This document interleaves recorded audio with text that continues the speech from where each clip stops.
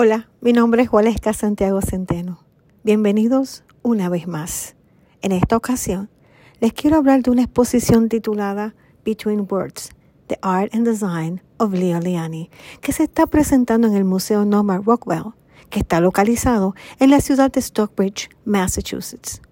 La misión del museo es iluminar el poder del arte de la ilustración estadounidense para reflejar y dar forma a la sociedad y proveer los valores duraderos de bondad, respeto y equidad social. Between Words, The Art and Design of Lionni.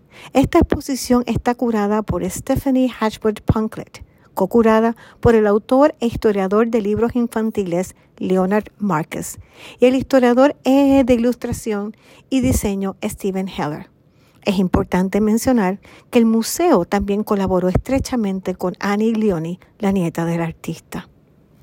Es la primera gran retrospectiva estadounidense dedicada al trabajo de arte y diseño del innovador diseñador modernista e ilustrador de libros infantiles Lionni.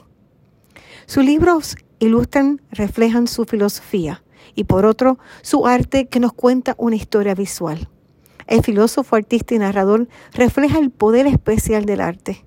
Podemos ver que sus libros involucran a los niños en múltiples niveles. Por ejemplo, en el libro ilustrado Matthew Dreams, reflexiona sobre el poder especial del arte para mejorar la vida. En la historia, Matthew fue de excursión al museo por primera vez. Esa experiencia le cambió la vida. Se convirtió en un gran pintor.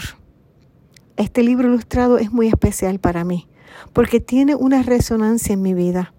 Cuando yo tenía 10 años fui por primera vez al museo con mi padre.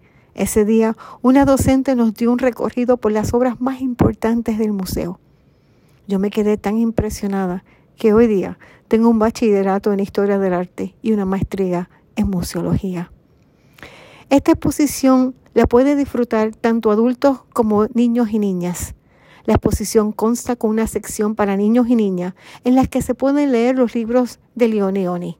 También existe un panfleto guía que los niños pueden y las niñas dibujar y soñar. Algo más, el museo provee descuentos para adultos, estudiantes y, por supuesto, los niños y las niñas entran gratis. Muchísimas gracias por escucharnos y será hasta la próxima.